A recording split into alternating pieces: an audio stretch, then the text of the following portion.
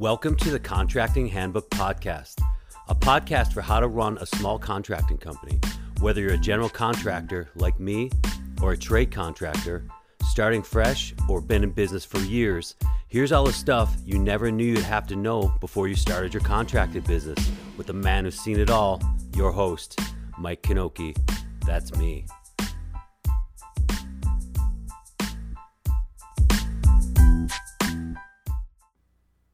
Is this thing on? All right. Let's talk about your bid and proposal.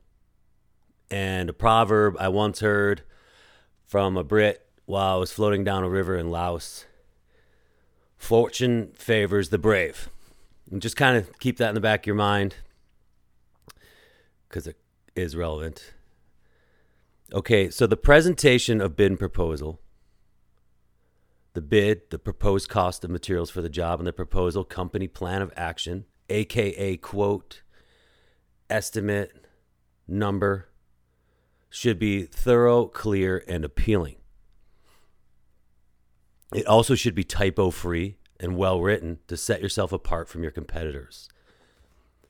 Ultimately, your bid and proposal will give your potential client a comprehensive and understandable cost for a project and will include a tentative schedule. A transparent bid and proposal are one more way to edge out the competition because the client will more easily digest and absorb the information presented to them.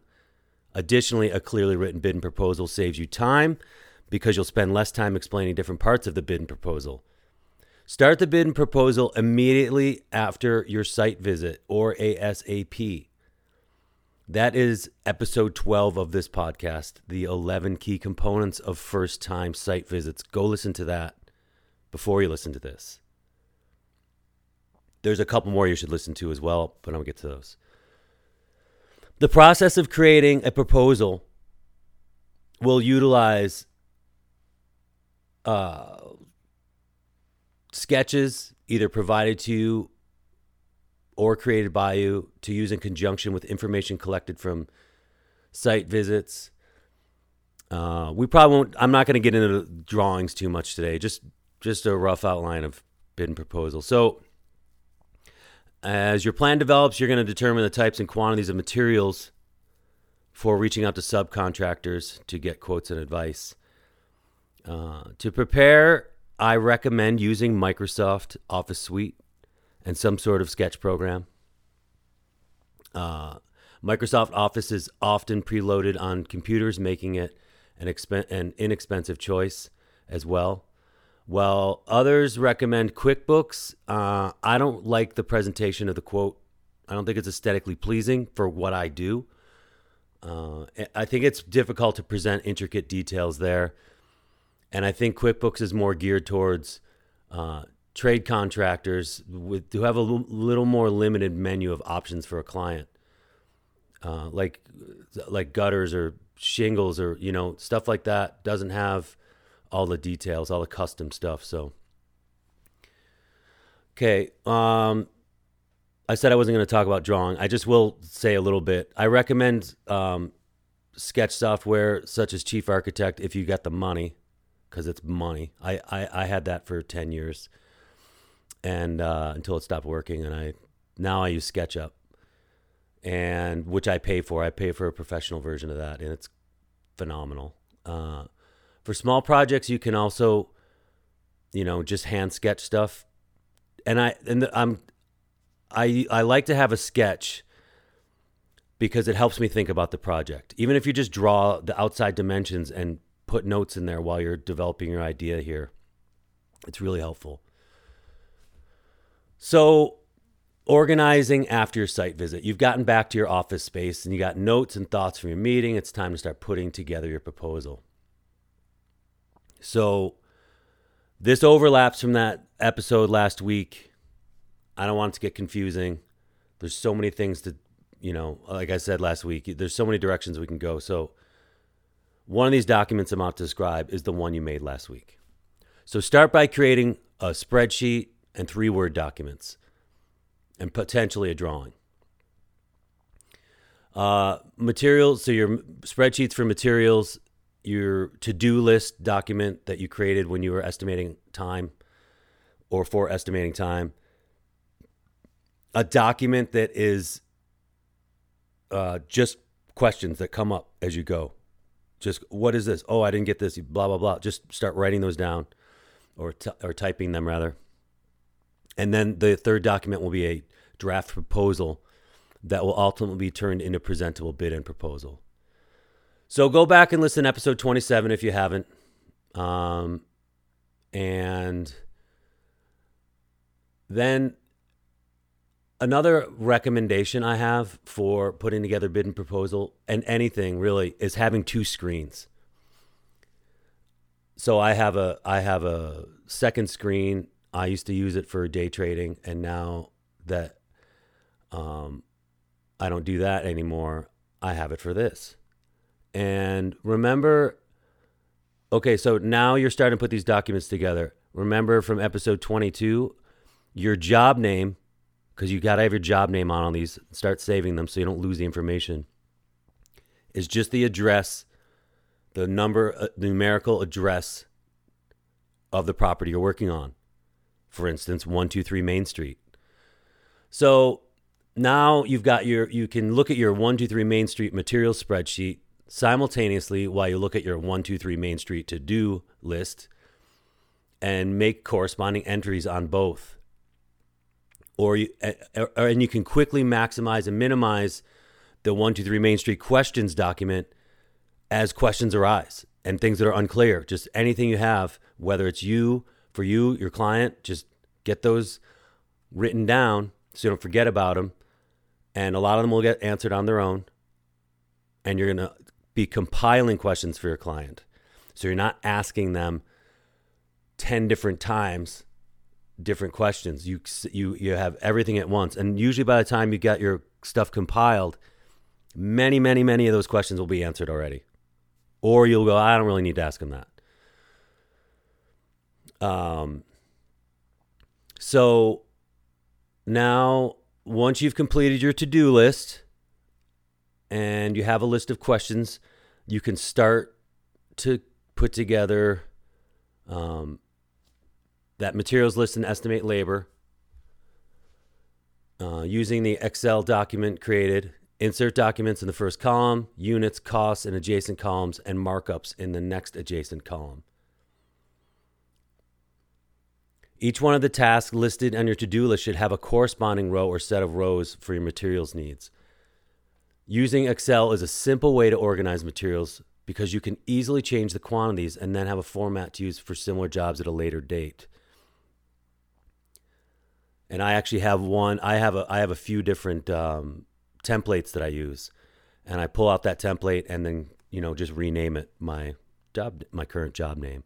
And a lot of the templates have way more stuff in them than a lot of the jobs, but it's kind of a compilation of everything I've experienced in a template. So once you've estimated materials, you should send this spreadsheet to your local providers to get real numbers. Just make another copy of it that just has the material and the quantity. Send it to them. And while that's out, start to put your proposal together when you feel like you have any complete information. So if you feel like something's good to go, start making line items. If you're stuck on a certain aspect of the proposal, waiting on information, unsure about the aspect of a project, or just plain experiencing a block, which will happen. Sometimes you just can't do it. It's good practice just to keep the ball rolling by processing what you know into your draft proposal. You can add the line item without numbers as well, just so you remember to put it in. And you're constantly saving this as you're putting the information in. Now, here's a little branding insight. Have a letterhead with your logo at the top. Okay, so we're formatting this document now. Remember when I said to get your logo in front of your clients as much as possible? Well, here's another opportunity again. Smack at the top. You email them this PDF not Word document, PDF. I'll talk about this later again. They open it, and the first thing they see is, boom, your logo. Do it. Do it. Put all the contact information for both parties on the document. First, your address, phone number, license information. Add your client's names to the address of the document. You should know their first names. You wrote them down in that, and it's covered in that site visit episode. You should know the first names of any adults involved in the project at the site where you're working. Putting their names, all adults' names in the proposal lets them know that no one's being left out of the process. You'd be amazed at how you can hurt people's feelings if you don't include their name. How do I know? Because I've done it.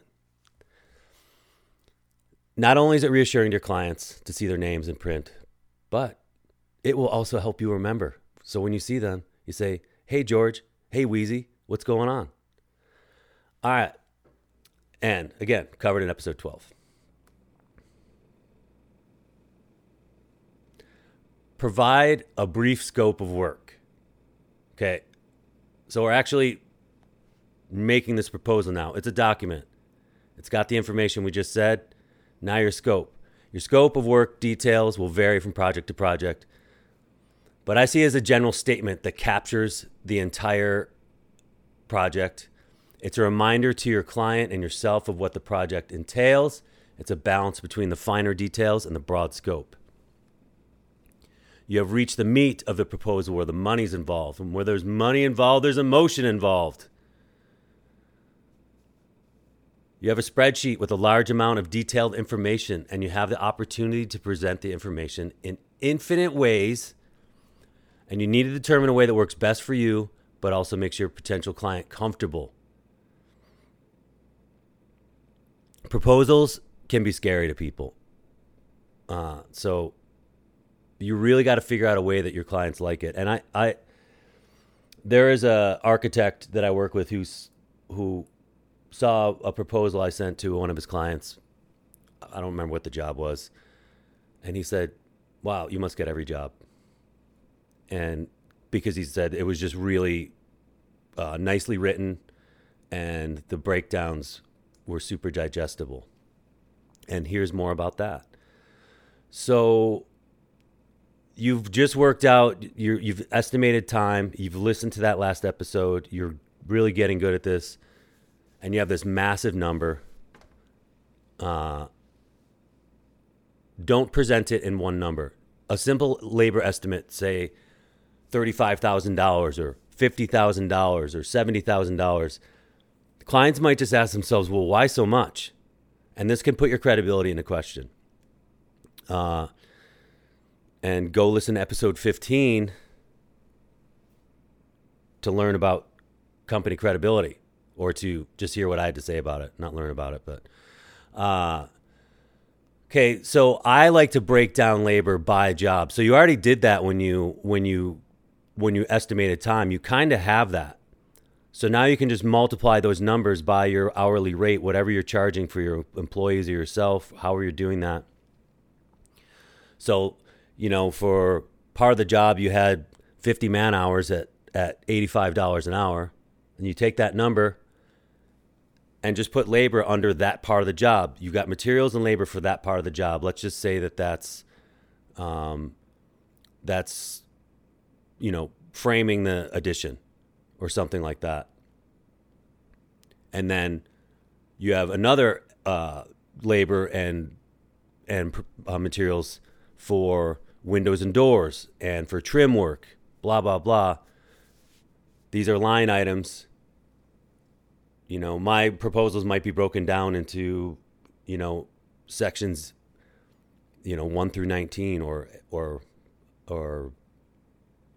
whatever it is. So then, and then provide line items also for the trade work that's being done. So, you have plumbing rough-in. That's usually just one number. Labor and materials. Electrical rough-in. Plumbing trim out. Electrical trim out. Mechanical. blah, blah, blah.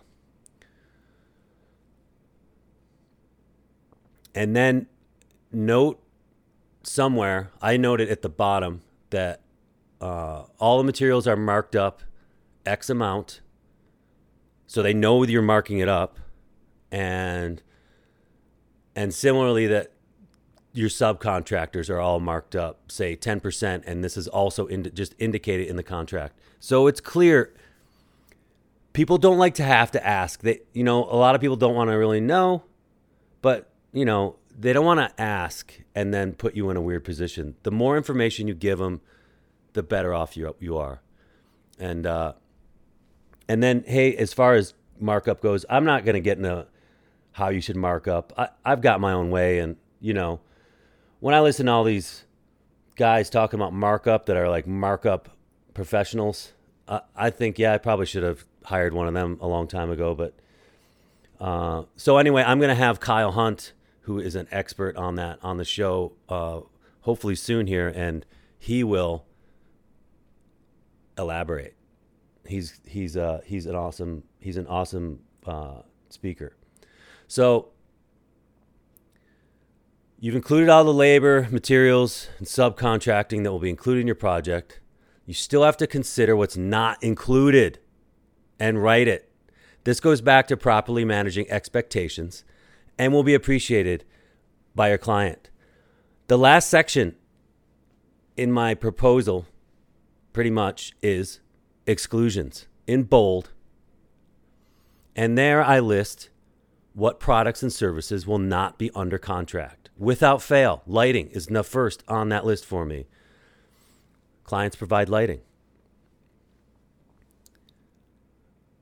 Light fixtures can vary widely in cost. So don't get caught in the situation where your client is expecting you to buy lighting, because that can eat your margin. Like you built a garage, but you didn't exclude lights, and now you got to spend $1,000 or $1,500 on lighting because you didn't tell them they had to buy it. And though people don't like to have to spend their own money outside of the contract, they think everything should be included. If you have the exclusions there, they can figure out how much more money the project costs. It ends up making more sense.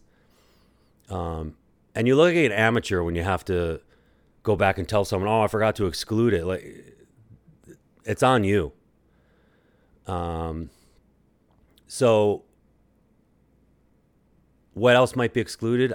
Anything. The other thing is anything not included above is excluded. And anything you've discussed specifically, you could say windows, for instance, if they don't know what kind of windows they're doing, if they're doing some special color framed windows or something like that, or they want a special order shower hardware or something like that. And mostly plumbing fixtures are excluded as well.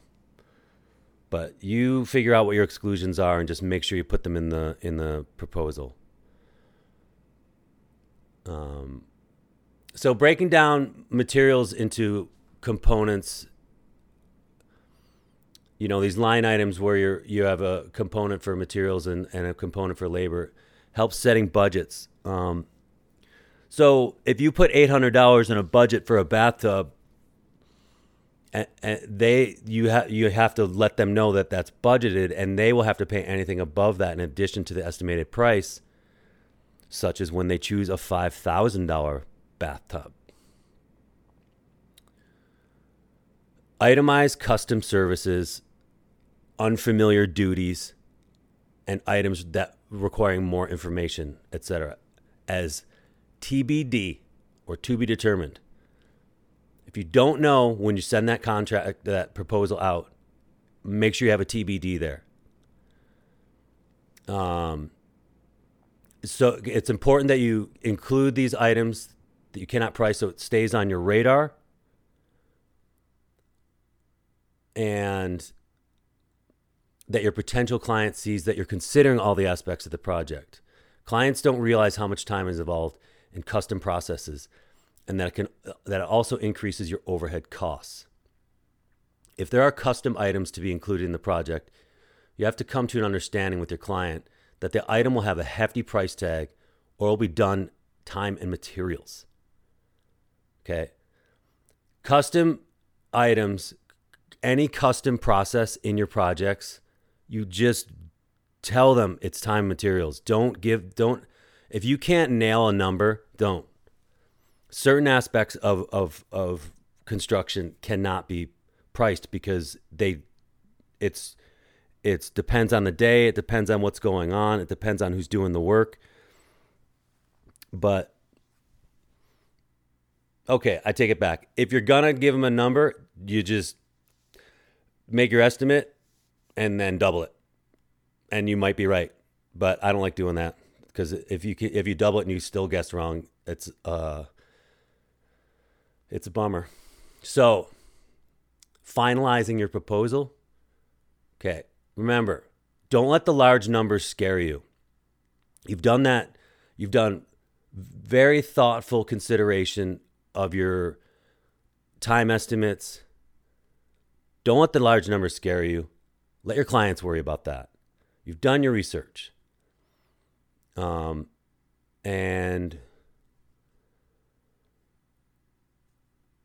fortune favors the brave. If they balk at your numbers and your numbers are legit, move on. There'll be other clients.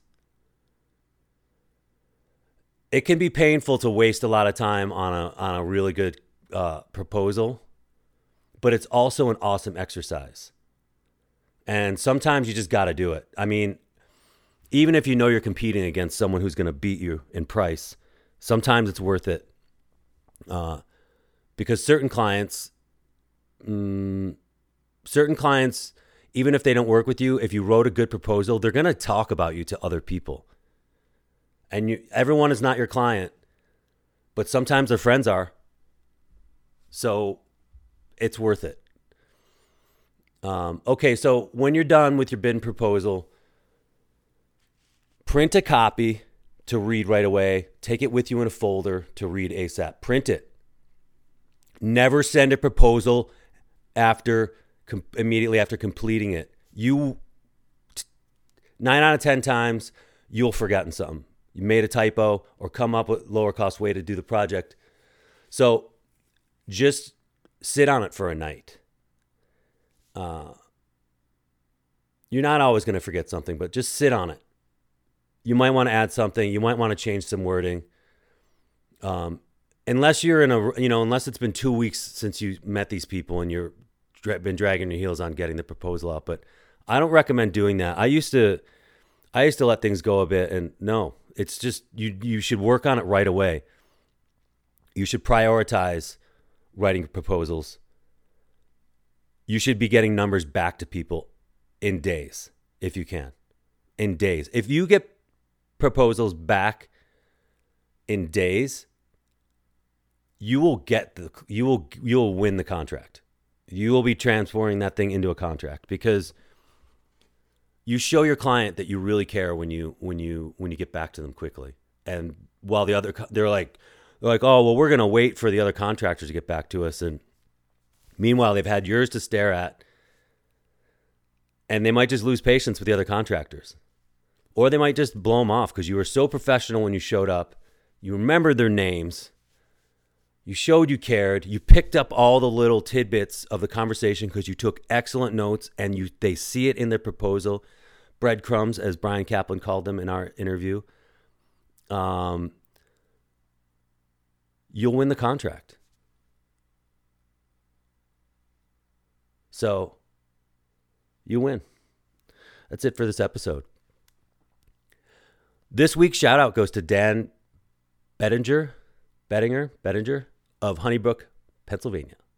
He owns Dan Property Maintenance, which is also his handle on Instagram. Dan told me he loves the show because it's all about small contracting companies. And most construction podcasts talk about huge corporate budgets and aren't really geared towards guys like us, guys and gals like us.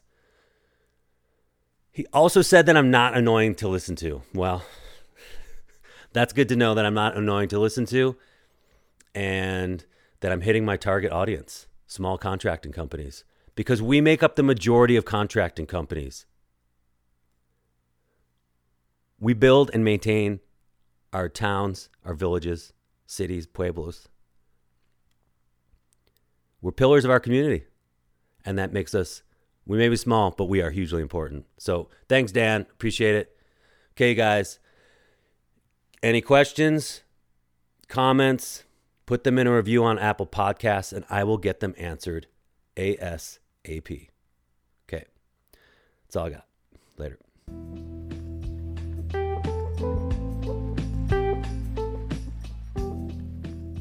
Thanks for listening today. Go ahead and email me if you want to be on the show or want to tell me what you like or don't like about it. At my email, info@thecontractinghandbook.com.